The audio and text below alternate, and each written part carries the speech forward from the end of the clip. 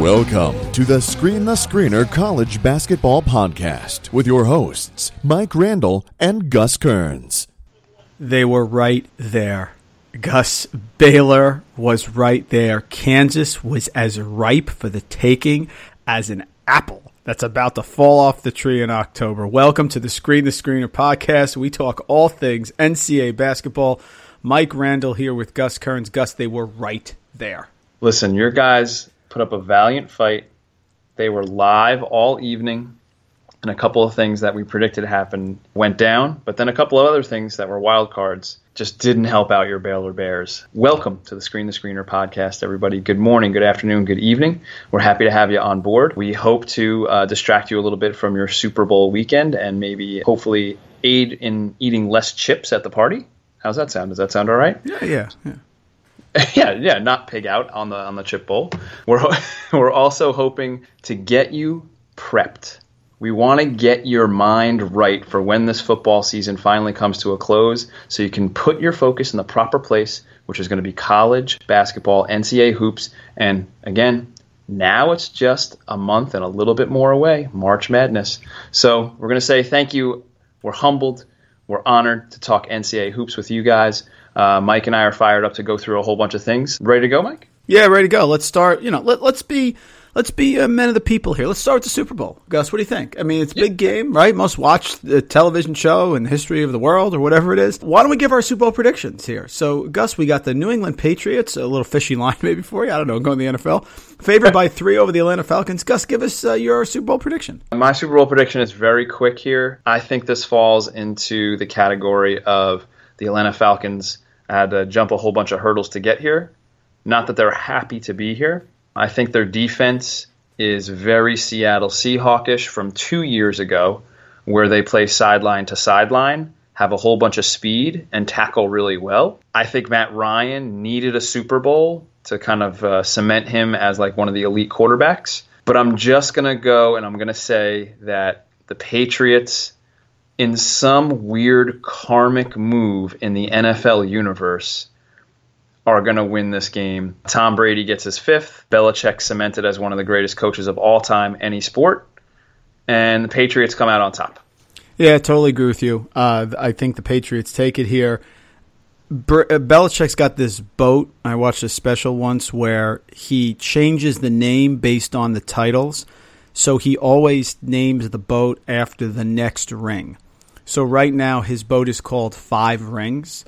I think Mr. Belichick is going to be making it 6 rings, which is disturbing because I think nobody's won more than 4 as a head coach. So I think they take it. I think they out-physical him. I love Matt Ryan. Love what Atlanta's done.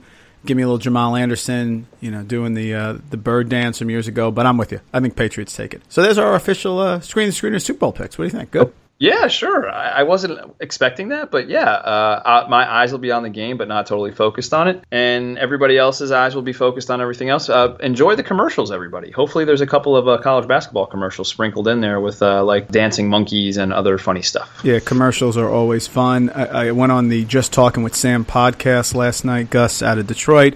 Gave my Super Bowl prediction there with Sam. Great podcast, tremendous guy. So felt we should start with it here. Without further ado, we have a lot to talk about. I have to stop blowing into a paper bag like I was on Twitter last night. Let's start with our news and notes. News and notes from the hardwood. All right, Gus, let's pick up with Baylor. I'll give you my thoughts real quick, and then you can jump on in, of course. So they played really well. It's impossible to win in Fog Allen. They were ripe for the taking. Kansas is really struggling right now. They have the whole issue with Carlton Bragg. Now LeGerald Vick is getting some comments about a potential violence issue that occurred against a female 2 years ago in 2015. So they were ripe. They were not deep. We had, Lightfoot coming in, playing minutes. I mean, if you want a script for Baylor, and they were right there. It just, when it came down from what I saw, first of all, it was Josh Jackson. That's number one, who, by the way, I want to call the Matrix. Do I have the ability, Gus, to take a nickname from someone else, Sean Marion, eliminate it from them, and reapply it to someone who's definitely going to be the NBA? Because he is the Matrix. He was a huge factor. Mason was great as always, but Jackson was the key.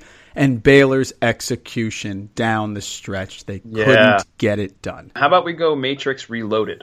I'll take that. It's good. Yeah, Matrix Reloaded. Yeah. Okay. Yeah, Matrix Reloaded for Josh Jackson. Yeah, you know what? I think that was the difference. And we talked about how if Baylor was going to pull this game out, how their backcourt, Manu Lecomte, we highlighted him. We said that he had to be competent, take care of the ball, and not get pushed around and manhandled by the veteran backcourt of Mason and Graham. And it just seemed like that Mason and Graham had a little bit more control over the game outcome than the Baylor backcourt, and I think that was the difference. I mean, and yeah, Josh Jackson is unbelievable. Like, he's playing at an unbelievably high level. Let's just put him at like an All-American type level with Frank Mason. I think both those guys are balling out. The fact that they have two guys that are playing on that level is going to make this team really hard to beat and really hard to dethrone in the Big 12. But there were a couple of positives here for Baylor that it's just not going to be a total wash. Do you want to go into some of the positives that you saw for Baylor, maybe off the bench and otherwise? Yeah, definitely. I thought Terry Maston, junior Terry Maston, was fantastic off the bench. Only played 12 minutes. He's got to play more.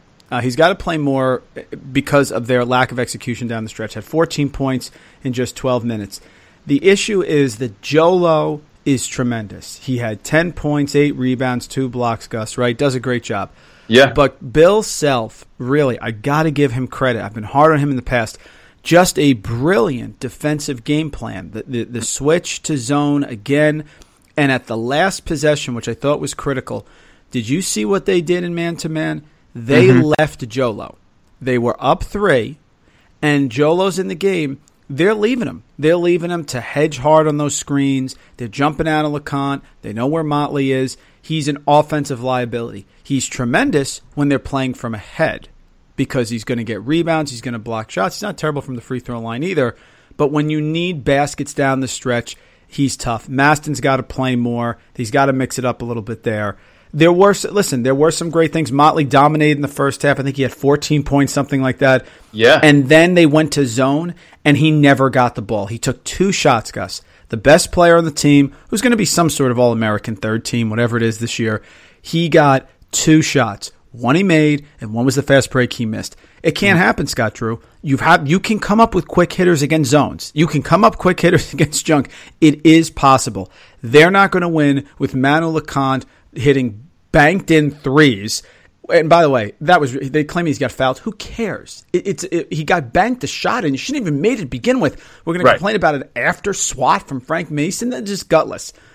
They have to come up with better execution. They've played from in front in those games that they've won, and that's where they really struggle. Listen, when they play them at home in Waco, I think Baylor has a really, really, really good shot to win. I think Freeman shoots better at home. I think Wainwright shoots better at home. Those guys are big guards, so they were able to guard Graham and guard Mason and cause Jackson a little bit of trouble.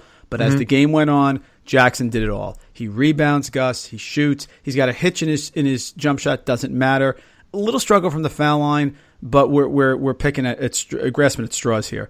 The guy is a winner. He's a great all-around player. You called at the beginning of the year, put him on the All-American team. Great job out of you. Real nice win for Kansas. Yeah, you know what? So you hit on a couple of things. One, Baylor obviously needed to situationally substitute a little bit keener here than they did in the endgame situation. Your point about Kansas leaving Jolo and not having a fifth offensive option on the floor in that particular situation really hurt them. And then also balancing out Maston's numbers with Jolo's numbers and trying to find Motley a different avenue against that zone. I mean, maybe put him in the middle of the zone where Markkanen plays for Arizona. That might be a place to put Motley because he can operate from the foul line. So it just seemed like they needed to make a couple of in-game adjustments that they weren't able to make. And you know what? Sometimes when you're on the road at Fog Allen and you're coaching, you're coaching your heart out, you're coaching your brains out. Sometimes those opportunities don't seem so clear in the moment. So not that I'm blaming Scott Drew for these things, but those were adjustments that he definitely could have made. I'm sure he's kicking himself today because he knew he was this close to taking them out on the road at Fog Allen. I think it's only in a specific case too, Gus, when they're playing against the zone. If they're playing against man, Motley's going to get a touch. Yeah. So they're going to run stuff. They'll cross screen flash with Motley and Jolo. But when you're playing a zone, everyone slows down, right? And that zone extended, and Mason and Graham or Jackson are superior athletes. totally disrupted Baylor's offense. It was Manu, who's undersized, coming off a screen and getting hedged hard. Motley couldn't get the ball. Jolo's not an offensive threat. Wainwright and Freeman were not active. Against the zone, they're going to struggle. If the team plays man, they'll get the ball to Motley, and then everything will open up from there. But if you play them as zone, they're really going to struggle unless they're shooting hot from three. Also, I think kudos to Coach Self, because the move to the zone was a very big risk-reward decision. He knew that could really open up some holes on the boards, both offensively and defensively, because there was no accountability for his players. So I think that was a risk that he was willing to take, and the risk paid off. And sometimes good coaches take guarded risks, and I think this was one that he's kind of smiling at, but also knows in the back of his head, like the next time he pulls that, it might not work out as well as it did in this particular game. Definitely. And I give Self a lot of credit. Back-to-back, on the road to Kentucky, home against Baylor. Doesn't get much better than that. Yeah. We can throw them into the conversation now of one of the best resumes in the country that we've kind of touched on this each podcast with, Butler and Baylor and Arizona now, and maybe take a closer look at Kansas now with these two last wins. Really, really impressive. No doubt.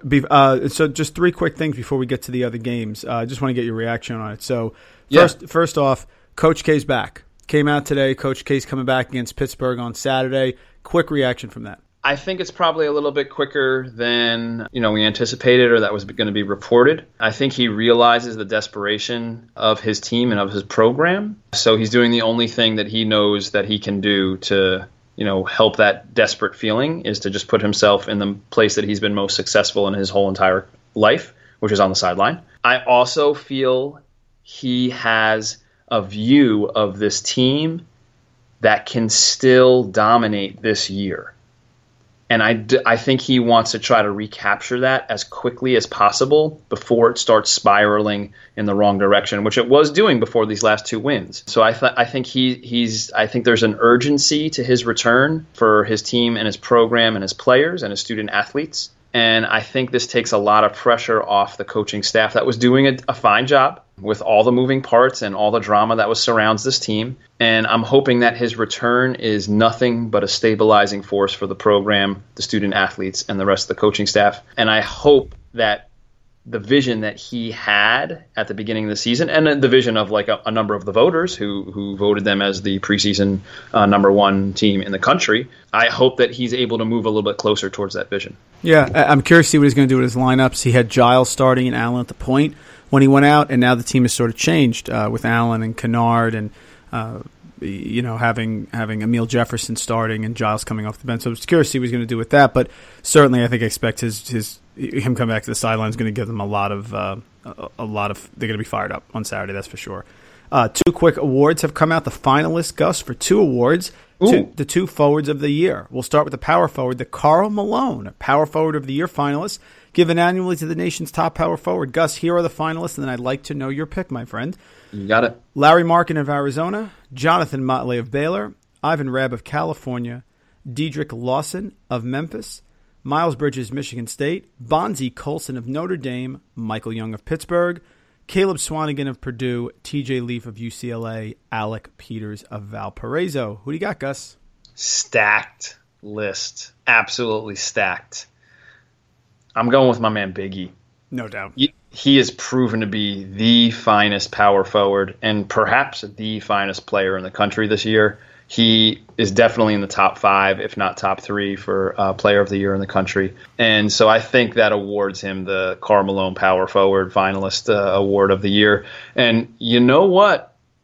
I don't know if anybody's made this comparison, but he's added that little step back jumper from the elbow extended that was like a Karl Malone staple back in the day. He'd stick that one leg out for a little extra balance, a little fadeaway happening there. I think it's very apropos, and I think it's unbelievably well-deserved, and I hope that other people put him as the favorite as well.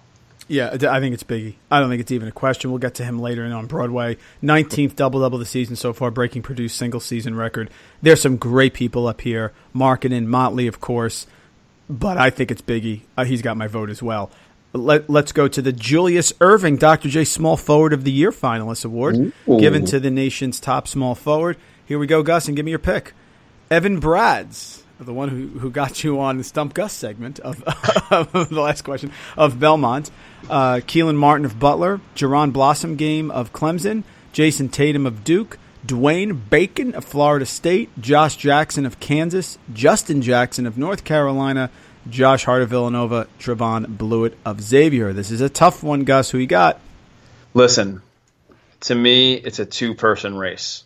It's Josh Jackson and Josh Hart. Unbelievably impressed by the other players on the list, but I think those two are a clear separation from the rest of the names on this list. And if I had to lean one way or the other, I think we have to go Josh Hart as your small forward of the year. Josh Jackson is, I'll tell you right now, he's closing fast, especially after that game with Baylor. But I think if you're going to go for a player of the year overall, I think he's also in the conversation with Biggie Swanigan. He may be the leader in the clubhouse right now, according to how you're going to do your voting. So I think if we're going to go one way or another here, I think it has to be Josh Hart from Villanova. I agree. I like Josh Hart as well. Justin Jackson's been tremendous. I love Jerron Blossom Game. He's not in the same level. I don't know how Jason Tatum's in here, Gus. Personally, I think that's ridiculous. I understand Tatum's highly regarded. I do not think this guy has been scoring anywhere near any of these other guys, so this is bizarre to me. You can even make a case lately for Trevon Blewett, who may go off now that Sumner's out. But yes, I would vote Josh Hart. Josh Jackson right behind him. Justin Jackson as well has been tremendous.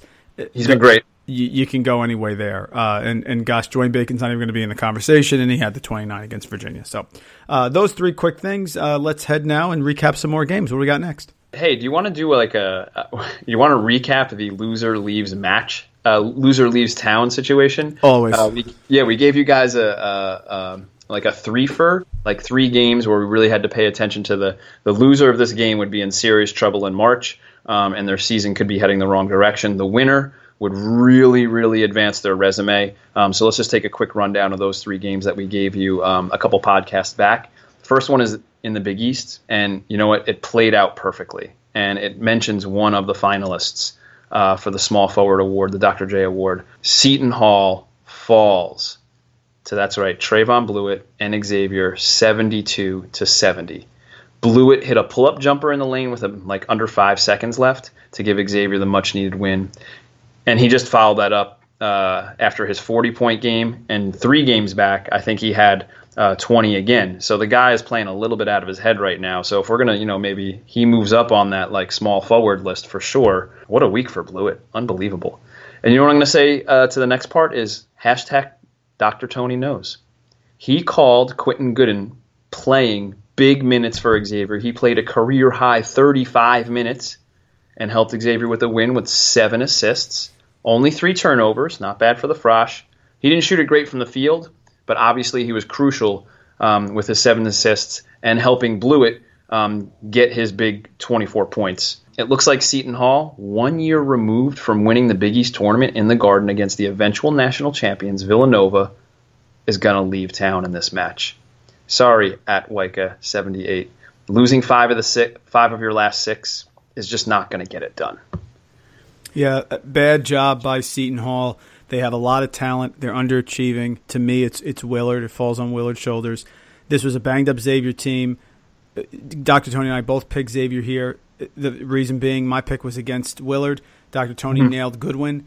Yep. Seton Hall, this was a golden opportunity. Great win for Xavier. Bad loss to Seton Hall. Not much else for me to say there. Just frustrating because Seton Hall should be so much better. I agree. I feel like they've been knocking on the door and just nobody's opening for them the whole entire time, the whole entire season. Number second of the loser leaves town threefer. Another great game, another overtime game. What else could we want? TCU guts out a road win in overtime at Kansas State, 86-80. Our guy Kendrick Williams hit 2 gigantic threes in the overtime after being quiet in the scoring column all game. He finished with his usual crazy impressive stat line. He had 11 points, 10 boards, and he had 4 steals. The guy does a little bit of everything.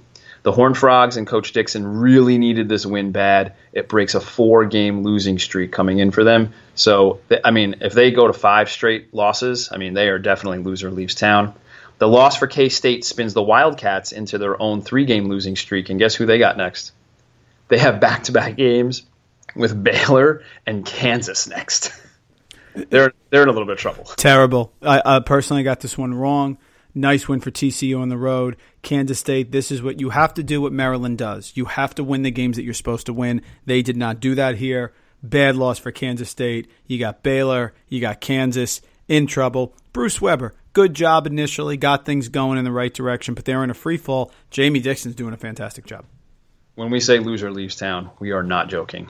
The last one in this 3-fer was UCF versus Houston, and they just fell really hard. They lost 82-64. Our guy Damon Dotson put up a big 31 points to lead Houston to the win. Houston kept the rebounding margin pretty close, and they shot it great from three-point land, over 45%. This keeps Houston at 7-4 in conference, 16-7 overall, with 2 huge road games for them coming up. At Tulsa and at Tulane. 2 winnable games. Tulsa will be tough, but if they get those 2 wins, they are looking great for March. And you know what?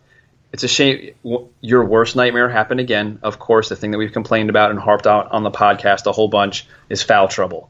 Taco Fall, the 7'6" center difference maker for UCF, was limited to only 13 minutes.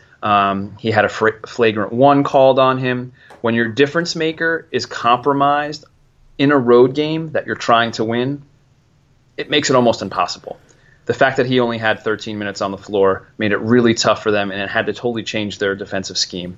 So Houston, huge win. UCF, tough call with the foul trouble, and Taco Fall not being able to be on the floor as long as they were hoping for. Yeah, the foul trouble is key.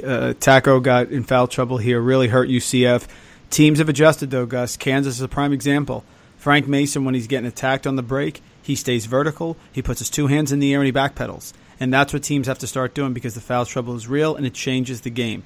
Players that are learning how to do that and not doing silly reaches or silly over the backs in the middle of the key, like Taco, he has trouble because he's so big, are going to learn. So, yeah, good one for Houston. Hey, it seemed like you had something cool set up. Do you want to set this up for the listeners? Then you and I will go through maybe a little fortune teller segment for the listeners, since we need to get them ready for March. It seemed like you had a cool idea. So do you want to bring this to the listeners and then try to give our thoughts on it and make sense of it? Yeah, people seem to really like your comments on Coach Krzyzewski and mine on Virginia. So I decided to put together a little contender or pretender segment here, Gus. So basically, calendars turn to February, right? We want to start identifying those teams that we think can make a deep run in March. I have to define deep run. So I'll say, why don't we say win at least 2 games in your mind and contend for the Elite 8. So when I ask you these 4 teams, who are teams that have been up and down, sort of a roller coaster, what I'd like to hear from you is, do you think they're a contender, meaning you feel confident they're going to win at least 2 games in the tournament and could go the Elite 8 or further, or are they a pretender? Are they a team that maybe people are going to think is better than they are, and they're really not going to have a shot? And this all came off of the what is Virginia rant that we talked about last time. Right. So if you're ready, my friend, I'll give you a rundown of the 4 teams. I'll give you a little spiel, and then give us a comment and classify them as contender or pretender. Sound good? Oh, I like this already. I like where this is going. All right, first up, we'll go to the Butler Bulldogs, Gus. Talk about Jekyll and Hyde. Butler has been as schizophrenic a basketball personality as we've seen. Let's look at the good, the Jekyll. 18-4 overall record. They beat Northwestern. They beat Arizona. They won at Utah. They beat Indiana. They beat number 1 Villanova. They beat number 22 Cincinnati and number 15 Xavier. That is an impressive group there. The problem is, here's the Mr. Hyde. Loss at Indiana State, who, by the way, is 8-15, currently in 9th in the Missouri Valley Conference. They just had a big 1-point overtime win over the 1-10 Evansville Purple Aces last night. So I don't care that game was Indiana State. That's not a good loss early in the season, Gus. Back-to-back home losses now to Georgetown and the Mo Watson-less Creighton team at home. That's 2 bad losses. So, Gus, is Butler a contender or pretender for the Elite 8? I loved your rundown. Here's my take. Definite contender. Your classification with Butler with UVA, our last podcast was 100% correct, just for different reasons. The pace at which both those teams play, UVA and Butler, is so slow, so snail-like that the pace of play dictates a few different things. You ready? It dictates fewer possessions, less offensive opportunities, also less variance, and a few huge runs back and forth. You never hear that like Butler is on a 16-0 run, but you also conversely never hear that they're giving up a 16-0 run. So true. With those known elements in the equation, teams like UVA, Butler, Villanova, Wisconsin, and yes, even your beloved Baylor Bears and St. Mary's Gales, they create unique scoring opportunities at the end of the shot clock with matchups that they value very much in their favor. So this also allows for a team to do something unfamiliar, monkey wrenching with the slowdown plan. The perfect example of this is St. Mary's also plays at this type of pace, and they got monkey wrenched kind of by UT Arlington, who they didn't know coming in, ran a couple of different sets, and they were just thrown off and then couldn't recover from the initial throw off. So the other thing that this allows, which is dangerous, and this has happened to Butler a couple of times, is it allows for a team to get hot and go crazy at the end game situation and grab a win due to the low score for both teams. You can, best example of that is see Marquette and Villanova. So I guess the conclusion is that they are never out of a game, but they also allow lesser teams in the game more often than, say, like a fast-paced UNC or a fast-paced Kentucky or, even our beloved Comet, UCLA. So I'm going to say definite contender due to the low variance of their results. It's not like they're going to get blown out, and they're going to be in every game and maybe have a chance for a big upset, i.e. when they beat Villanova. So I'm going to say definite contender for Butler for those particular reasons. Very good. I'm not sure where I sit with Butler. I'm very up in the air with them. It depends on the matchups. If they play a slow-down team, to me, they clearly have been identified as a first-round loss possibility. But if the matchups are good and in their favor, and like you said, they control the pace of play, this is a team that can make an Elite Eight or even better. So to me, I'm very up in the air about this. I'm glad to hear your opinion because I could have went either way. I guess I have to wait for the matchups. But which Butler team's going to show up? I have no idea. But I agree. They play less possessions. It's a good point. So some of these games are going to be a lot closer than they should be. The question is what's going to happen in March. Yeah, and again, like we said, like that fall, that if a team happens to like get it right or get hot 4 minutes to go, then that game might turn into a loss for them. However, if that get hot or hot streak is in the first half, then they'll be efficient the rest of the game to make up for that. So I think it just depends. If that hot streak comes at the end of the game, then they're in trouble. But they're able to weather pretty much any storm that's going to come their way. So I think, again, fewer possessions, less variance. All right, moving on. Second up, let's go, Gus, to the Florida Gators. This one is less of a Jekyll Hyde and more of a, are we sure they're really good? Yeah, good call. Gators are 16-5, 6-2 in the SEC. They are third behind Kentucky and South Carolina, who are now tied. Mm-hmm. Gators lost by 5 in Florida at the Advocare Invitational to Gonzaga earlier in the year. That's a game they led by 4 points with 10 minutes left. So they gave Gonzaga their toughest game all year. They've lost to Duke in New York City. They lost at Florida State, at South Carolina, and home against Vanderbilt. That's a bad loss. Right. But they've beaten Seton Hall in Miami and at Oklahoma. However, in short, one could make the argument that they are, Gus, the king of the little people because they really haven't beaten anyone substantial. However, on the last broadcast, ESPN's Dick Vitale did talk about how this Saturday's home game, which we'll get to on Broadway versus Kentucky, is a potential loss for John Calipari and company. Gus, Florida Gators, contender or pretender? All right. They are 100% contender. Absolutely. Here's why. You ready for this? They're Wichita State from last year. They are a bit undervalued, a little bit under the radar. Teams, coaches, programs are not appreciating how good they are. They don't really have like that stamp the passport type of win like you mentioned. So nothing on the resume is really going to stand out. But in a sneaky, not so obvious way, every single night, they're going to have one of the best players on the floor. Maybe not against Kentucky, maybe not against Gonzaga, and maybe not against South Carolina with Thornwell. But Hill, Robinson, or Barry are going to be the best player on the floor in most games that they play. This is so similar to the Shockers when they had Claire Anthony Early, Ron Baker, and Van Vliet, where one of those guys was the best player on the floor in pretty much every game that they played. I bet they're going to be underseeded in March. I bet they pull a seed upset, but not necessarily a true upset, very similar to Arizona and Wichita State last year, which you remember was a big seed upset, but not really a Vegas upset. Mike White has them playing the right way for sure. And, the metrics really like Florida. I do too.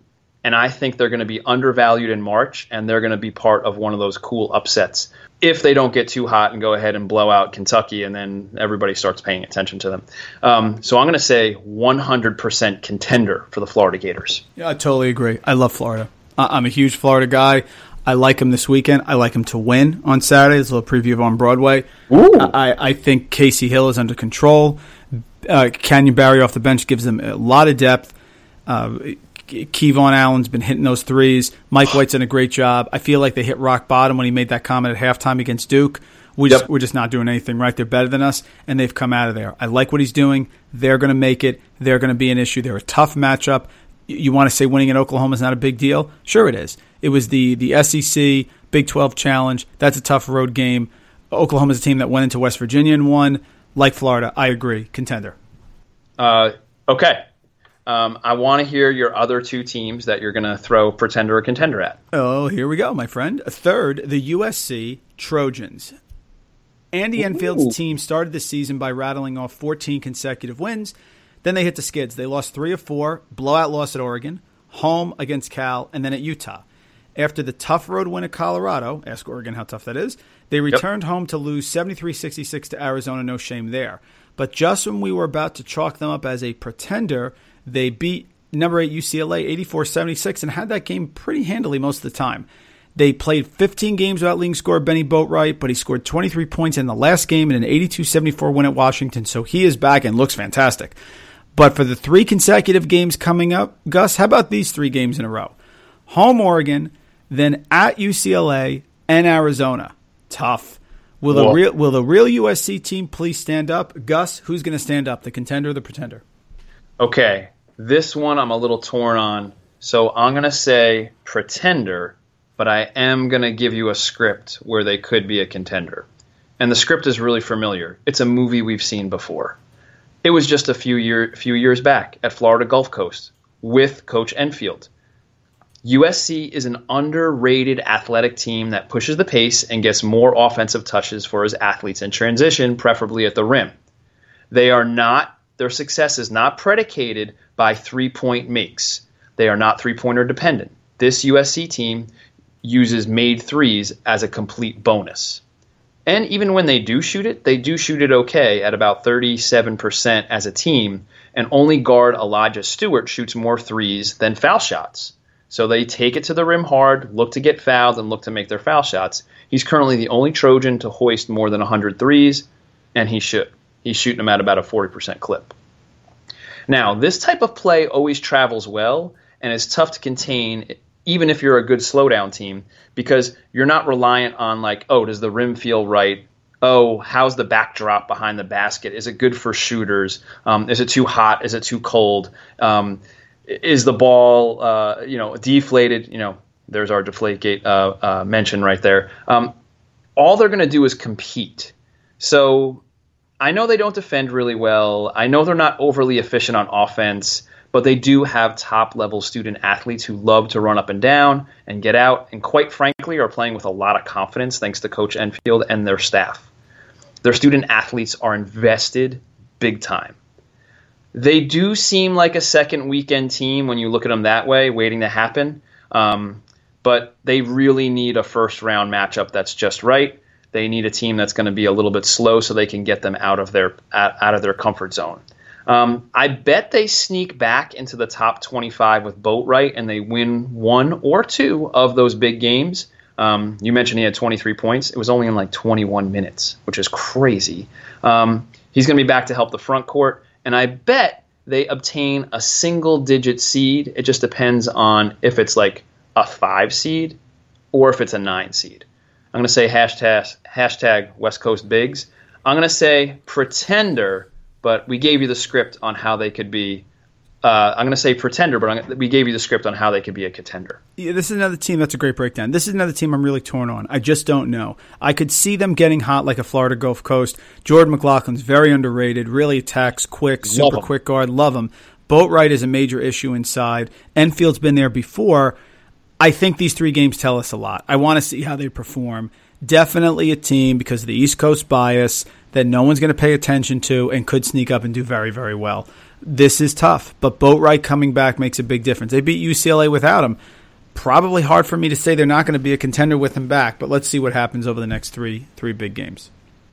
Yeah, those are going to be very telling games. Kind of like Dr. Tony said, the next couple games for Maryland will be very telling as well. That stacked lineup of 3 games is going to let everybody know if they're for real, or maybe bring them back down to earth a little bit.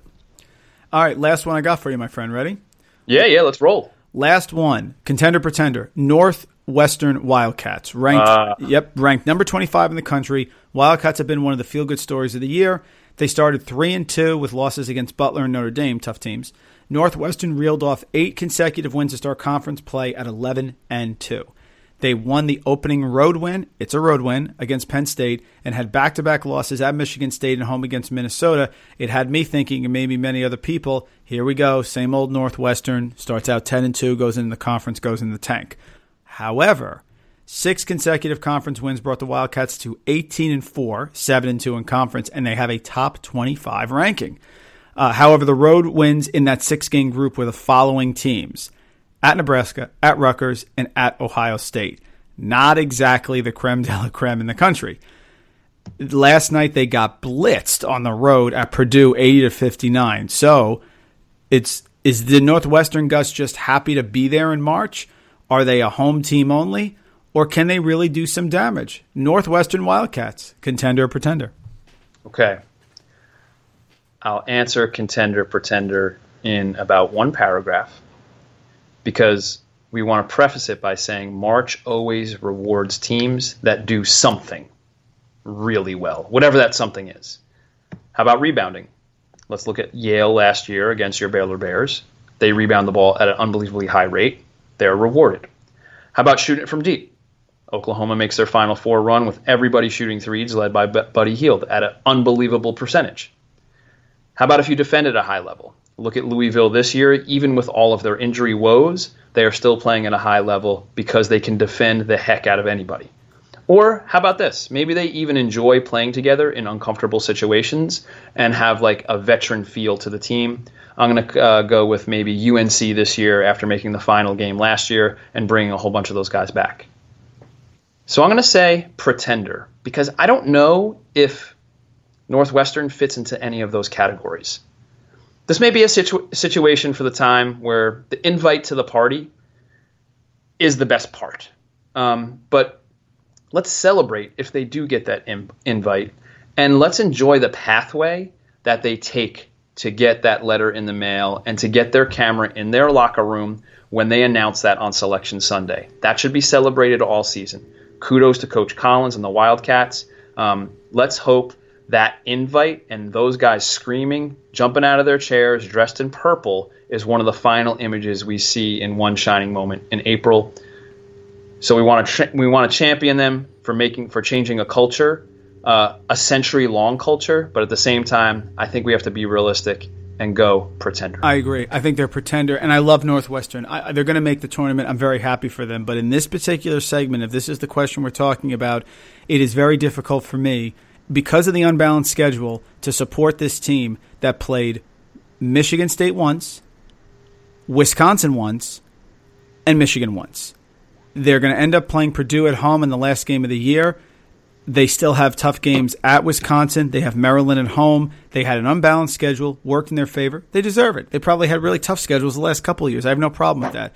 But if we're going to be true to this, Gus, and we have to figure out if a team can make the Sweet 16, Elite 8, and beyond, I have to put Northwestern in a pretender until I see them win a quality road game. You know what? Much like we brought up with USC, where those next 3 games are really going to tell the story, I think that Purdue game started to tell the story a little bit about Northwestern.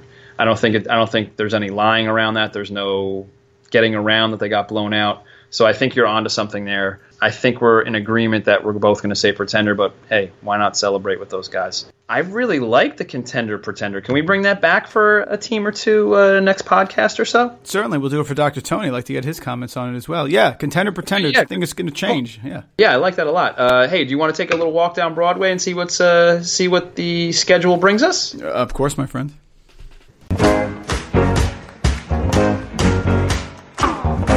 On Broadway. All right, so on Broadway, a couple quick things before we go to the future games. I want to mention two things. Number one, Middle Tennessee State tonight, Gus, won on the road, beat University of Texas, San Antonio on the road. Big win, 69-59. They continue their assault. They're 10-0 in Conference USA, so kudos to Kermit Davis and his group. Big road win. Giddy Potts, by the way, was 4 of 8 from three-point range. He's getting a little warmed up. So just wanted to throw that plug in there for Middle Tennessee State because we love them. Go Raiders. I mean, let's go. We are big Middle Tennessee State fans. Again, I am just waiting for the opportunity to view them. I am searching the dial to see when they pop up. I am going to dial them up whenever they pop up to give them a view, for sure. And Gus, the second one, and I could have called this one easily. I know you were nervous about the at BYU game tonight. I was not whatsoever. They're not losing at BYU. And Gus, you got an in-game update right now? What do we got going on?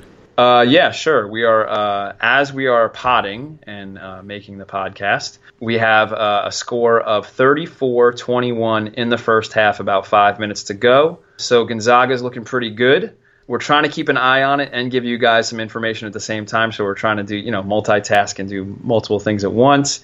I'm just going to say go Zags. I'm so happy that we get to celebrate them as the number one team and they get to take the floor as the number one team in the country. Here's hoping they get this game so they can actually take the floor on take their home court as the number one team in the country. That place would go bananas if that was the case. So let's hope they have that opportunity this next weekend. Yeah, we'll see what happens next weekend, my friend, at 5:15 on Saturday, but that's for another podcast. Moving on.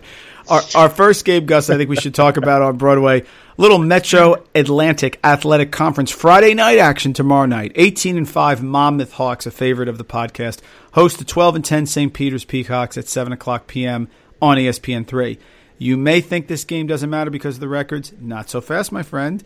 Huge game for Monmouth here. They are 10-2 in the MAC, just 2 full games ahead. 2 full games ahead of Iona and St. Peter's. 2 games. Congratulations to guard Justin Robinson, who just became Monmouth's all-time leading scorer last game. Monmouth, Gus, lost at St. Peter's 71-61, one of their 2 losses in the conference back on January 2nd, the games you always talk about during the break. After this game, Monmouth goes on the road for 5 of their last 7, including a season-ending game up in New Rochelle at Iona, which they do not want to count for this title. Gus, the line is Monmouth -9 at home against a team they already lost to, St. Peter's, who they already beat them. Gus, what do you got tomorrow night? Listen, that game totally falls underneath my vacation game hypothesis, where not everybody's on campus. People are out of their rhythm. They're out of their normal routine. Guess what? Everybody's back on campus at Monmouth. People are going to be fired up for this game. Give me Monmouth and the points. I'm going to say Hawks take it. They definitely – the point that you brought up that they do not want to go to Iona to have this conference title on the line. At that point, they want to have it sewn up. They win this game. That's going to put them one step closer to that. And you know what? Here's another thing. I love these Friday night games on ESPN. I totally enjoyed the Dayton VCU game last week. I'm looking forward to watching this one. I love that they put these little under-the-radar, smaller conference games on Friday night for the vagabond junkies like ourselves and our listeners. Dr. Tony's talking about going to that game. If that game means something, that Iona Monmouth game, I think I'm taking you out to Mariano Rivera Steakhouse. Both of you guys, I think we're hitting up New Rochelle maybe for that one. But I don't think it's going to matter. I do think Monmouth takes it. 9's a lot, but they're home Friday night. Monmouth fans will be ready to go. Moving on. Little Metro Atlantic Athletic Conference one for you there, guys. My other prediction about that game is they're going to shoot about 100 T-shirts into the crowd for that game. Firing the T-shirts. Next one I want to get your opinion on. Headed on Saturday, let's go to a Big Ten battle. Number 23 Purdue visits number 17 Maryland. Raise your hand, Gus, if you had Maryland leading the Big Ten on February 2nd. Bueller? Anyone? Bueller? Crickets. The 8-1 Terps' only loss was home against Nebraska, shockingly, but the Boilermakers bring the biggest test of the season. They are the first team, Gus, that Maryland is playing all year that is ranked. They have not played a ranked team. Which is totally odd. Purdue is 7-3, and they're not scared of playing on the road because, Gus, the sign should say, have big, will travel. If you have a big guy inside, the road games become much, much easier. Loss here, though, for Purdue makes the Big Ten title probably an afterthought for them because they'd be 2 games behind Maryland, 2 games behind Wisconsin, and they'd fall a half game behind, shockingly, Northwestern, who they just blitzed at home. Gus, what do you think? Oh, give me Purdue. Give me Biggie. Give me Haas. I just think that Maryland's been playing great. We've trumpeted Melo Tremble and his now 7 games that he's pretty much won independently for the Terps. This isn't going to be one of the games that he can win. I can see this. You're real big with the double-digit win. I can see this as being like a 17, 19, 21-point win for Purdue. I think the bigs are going to dominate inside. I think Coach Painter is going to do a great job with the matchups and go play Haas when necessary, play Biggie at the 5 when necessary. Give me another 25 and 15 game for Swanigan and give me like a high double-digit win for Purdue. Good one. Good call. I don't know where I stand on this one. I don't see Purdue winning massively on the road. I don't. Do I see Purdue winning the game? Yeah, possibly. I think it's a good one. But I just think Melo's been so good that he's going to somehow keep it close.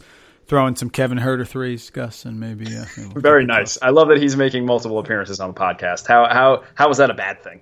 What do we got next on Saturday? Hey, let's go ACC. How about number 20 Notre Dame visiting number 12 UNC? I really feel like Notre Dame's weakness is going to be 100% exposed here by the UNC bigs, running amok with offensive board opportunities, a whole bunch of and ones on putbacks. I think Notre Dame's only shot here is to speed up to UNC type pace, but then also shoot it like a crazy clip from 3, like 55% good from 3-point land. But in the long run, here's what I see. I see another big game from Joel Berry II. This is what he does in ranked team against ranked team matchups. How about another 23 points with a few big threes in the second half that are game-changer threes and turn like a 2-point lead into an 8-point lead, and then it stretches out to a double-digit lead for UNC. Closer game early, UNC wins second half, pulling away late. I don't see this being close at all. I really think that Notre Dame has struggled with teams rebounding inside. They're not home in this game. They are on the road. Meeks and Hicks are going to pound them. May's going to come in and play very well. They're going to run them out of the gym. This is a bad matchup for Notre Dame. I do not care what the line is. I would give 20 in a heartbeat. This is not the matchup for Notre Dame. They've been struggling. This has Beecham getting 2 points all over it. What's Farrell and Bonzi going to have 30 each? This is a bad matchup. I think UNC pulls away early and stays away the entire time. Here's my devil's advocate argument. Like UNC just had to pull out a win against Pitt. And if you remember their matchups last year were unbelievably competitive and really high-level games. So there's a lot of players back from both of those matchups that they had last year.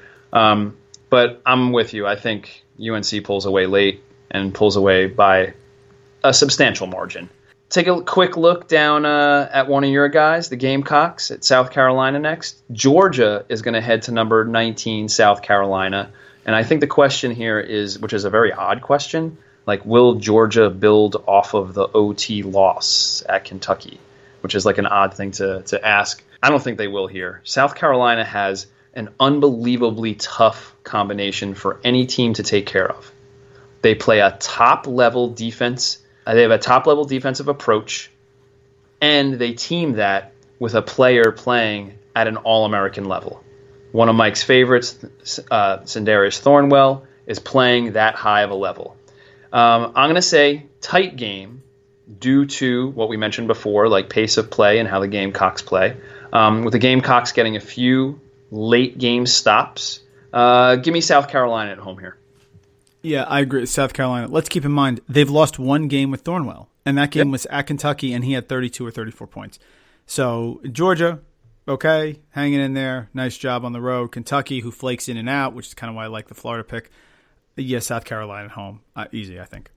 Let's just take a quick look at our Comet sighting out west. Number 11, UCLA, heads to the great Northwest to face Washington. Now, we're not looking at this game for the game itself. We're looking at this game for the matchup. But also, we're looking at this game to see what the over-under number is going to be. Do you think it's going to be like 185 or 190? It's the only chance Washington has. They got a run and gun. Look, the Frosh point guard matchup is what we're going to pay attention to here. Here is the screener special prognostication for you listeners out there. Ready for this, Mike Randall? How about both Lonzo Ball and Markelle Fultz go for triple doubles in this game? Wow, that would be incredible. Triple doubles. That's your screener prognostication on this game. Comet UCLA gets back on course and back out to proper orbit. Admire them as they fly through the sky. Yeah, it's a shame. Washington's got a big recruit already that's committed to them for next year.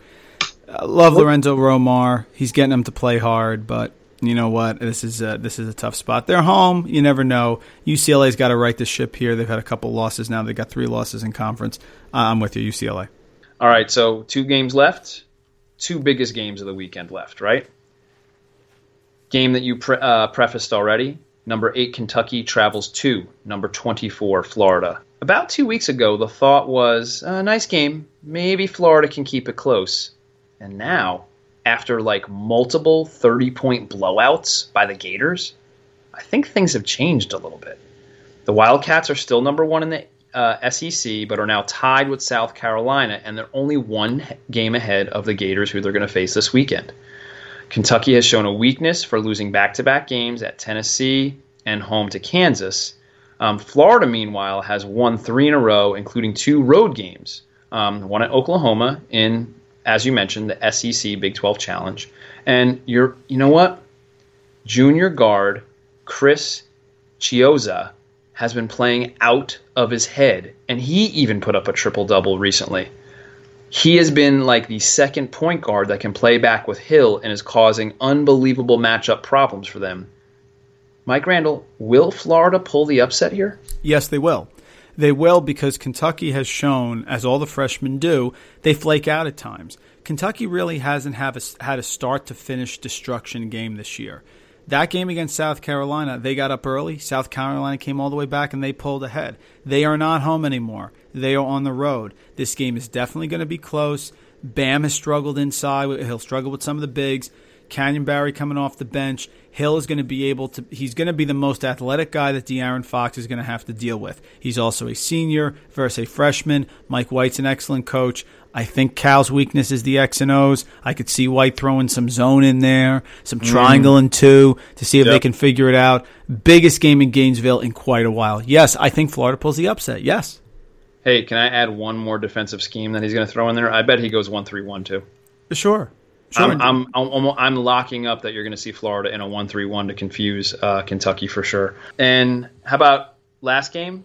Go a little West Coast love for everybody. Number 5, Arizona goes to number 13, Oregon. Huge Pac-12 tilt. In this game, if we don't mention the hashtag West Coast Bigs, when are we going to mention it? Arizona goes a long way to winning the Pac-12 with a road win here, and they're currently 20-2 and 9-0 in the conference. Oregon took that bad loss at Colorado and recently makes this a must-win if they are going to stay in contention for the Pac-12 regular season title, because it'll put them 2 full games behind with a loss. Oregon has an unbelievably rough stretch here. You mentioned the rough stretch for USC, and this just kind of like crossword puzzles it a little bit. They have to play Arizona, and then they have to go to UCLA, and then the game that we mentioned previously, they have to go to USC. So these 3 games are going to be are going to show the country and show the Pac-12 like where are things going to stand? Is it going to be Arizona or is it going to be Oregon?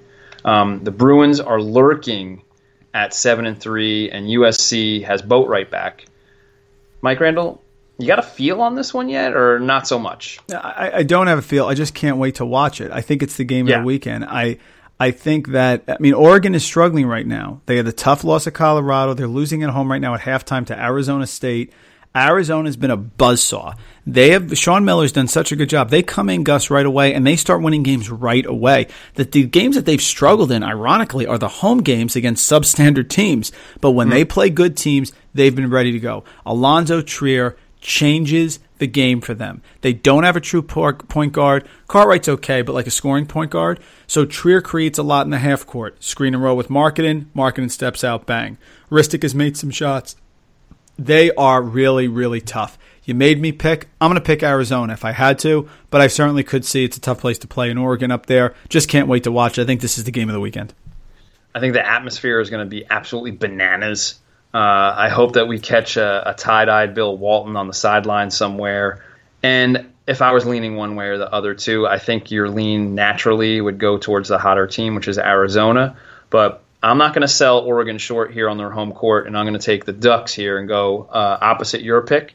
I'm going to say Ducks with some more late-game heroics by Pritchard or Dylan Brooks. I think they're going to surprise and bring the Wildcats back down to earth a little bit. Sounds good. I agree. And by the way, if we check into Gonzaga right now, 42-26 Gonzaga. Can we just get to next Saturday, please? Yes, go Zags. I'm so excited that when we end this podcast, I'm just going to continue my vagabond basketball ways and stay up and watch that second half and enjoy viewing the number one team in the country for their first game as the number one team in the country. Can't wait. Hey, people out there, listeners out there, people that are putting us in your earbuds, thank you, and thank you. Thank you for finding some time in your week to listen to the Screen the Screener podcast and listen to Mike's and I silliness. We hope that you enjoyed the interview with Coach Kermit Davis. He was so kind to come on and give us some time, and it was awesome that he followed that interview up with a big road win. So go Middle Tennessee State. Thanks to Bell Jar. Thanks for bringing us in and out. We're in negotiations with them to maybe try out another song on our intro and outro. So if you hear a different song one of these next podcasts, it's them. We're just trying out a different song from them. So we'll work that out the next few podcasts. And we also want to say thank you to the technology department. That technology department hooked up Kermit Davis in that interview. Thank you, technology department. Technology, go Blue Raiders. Love it.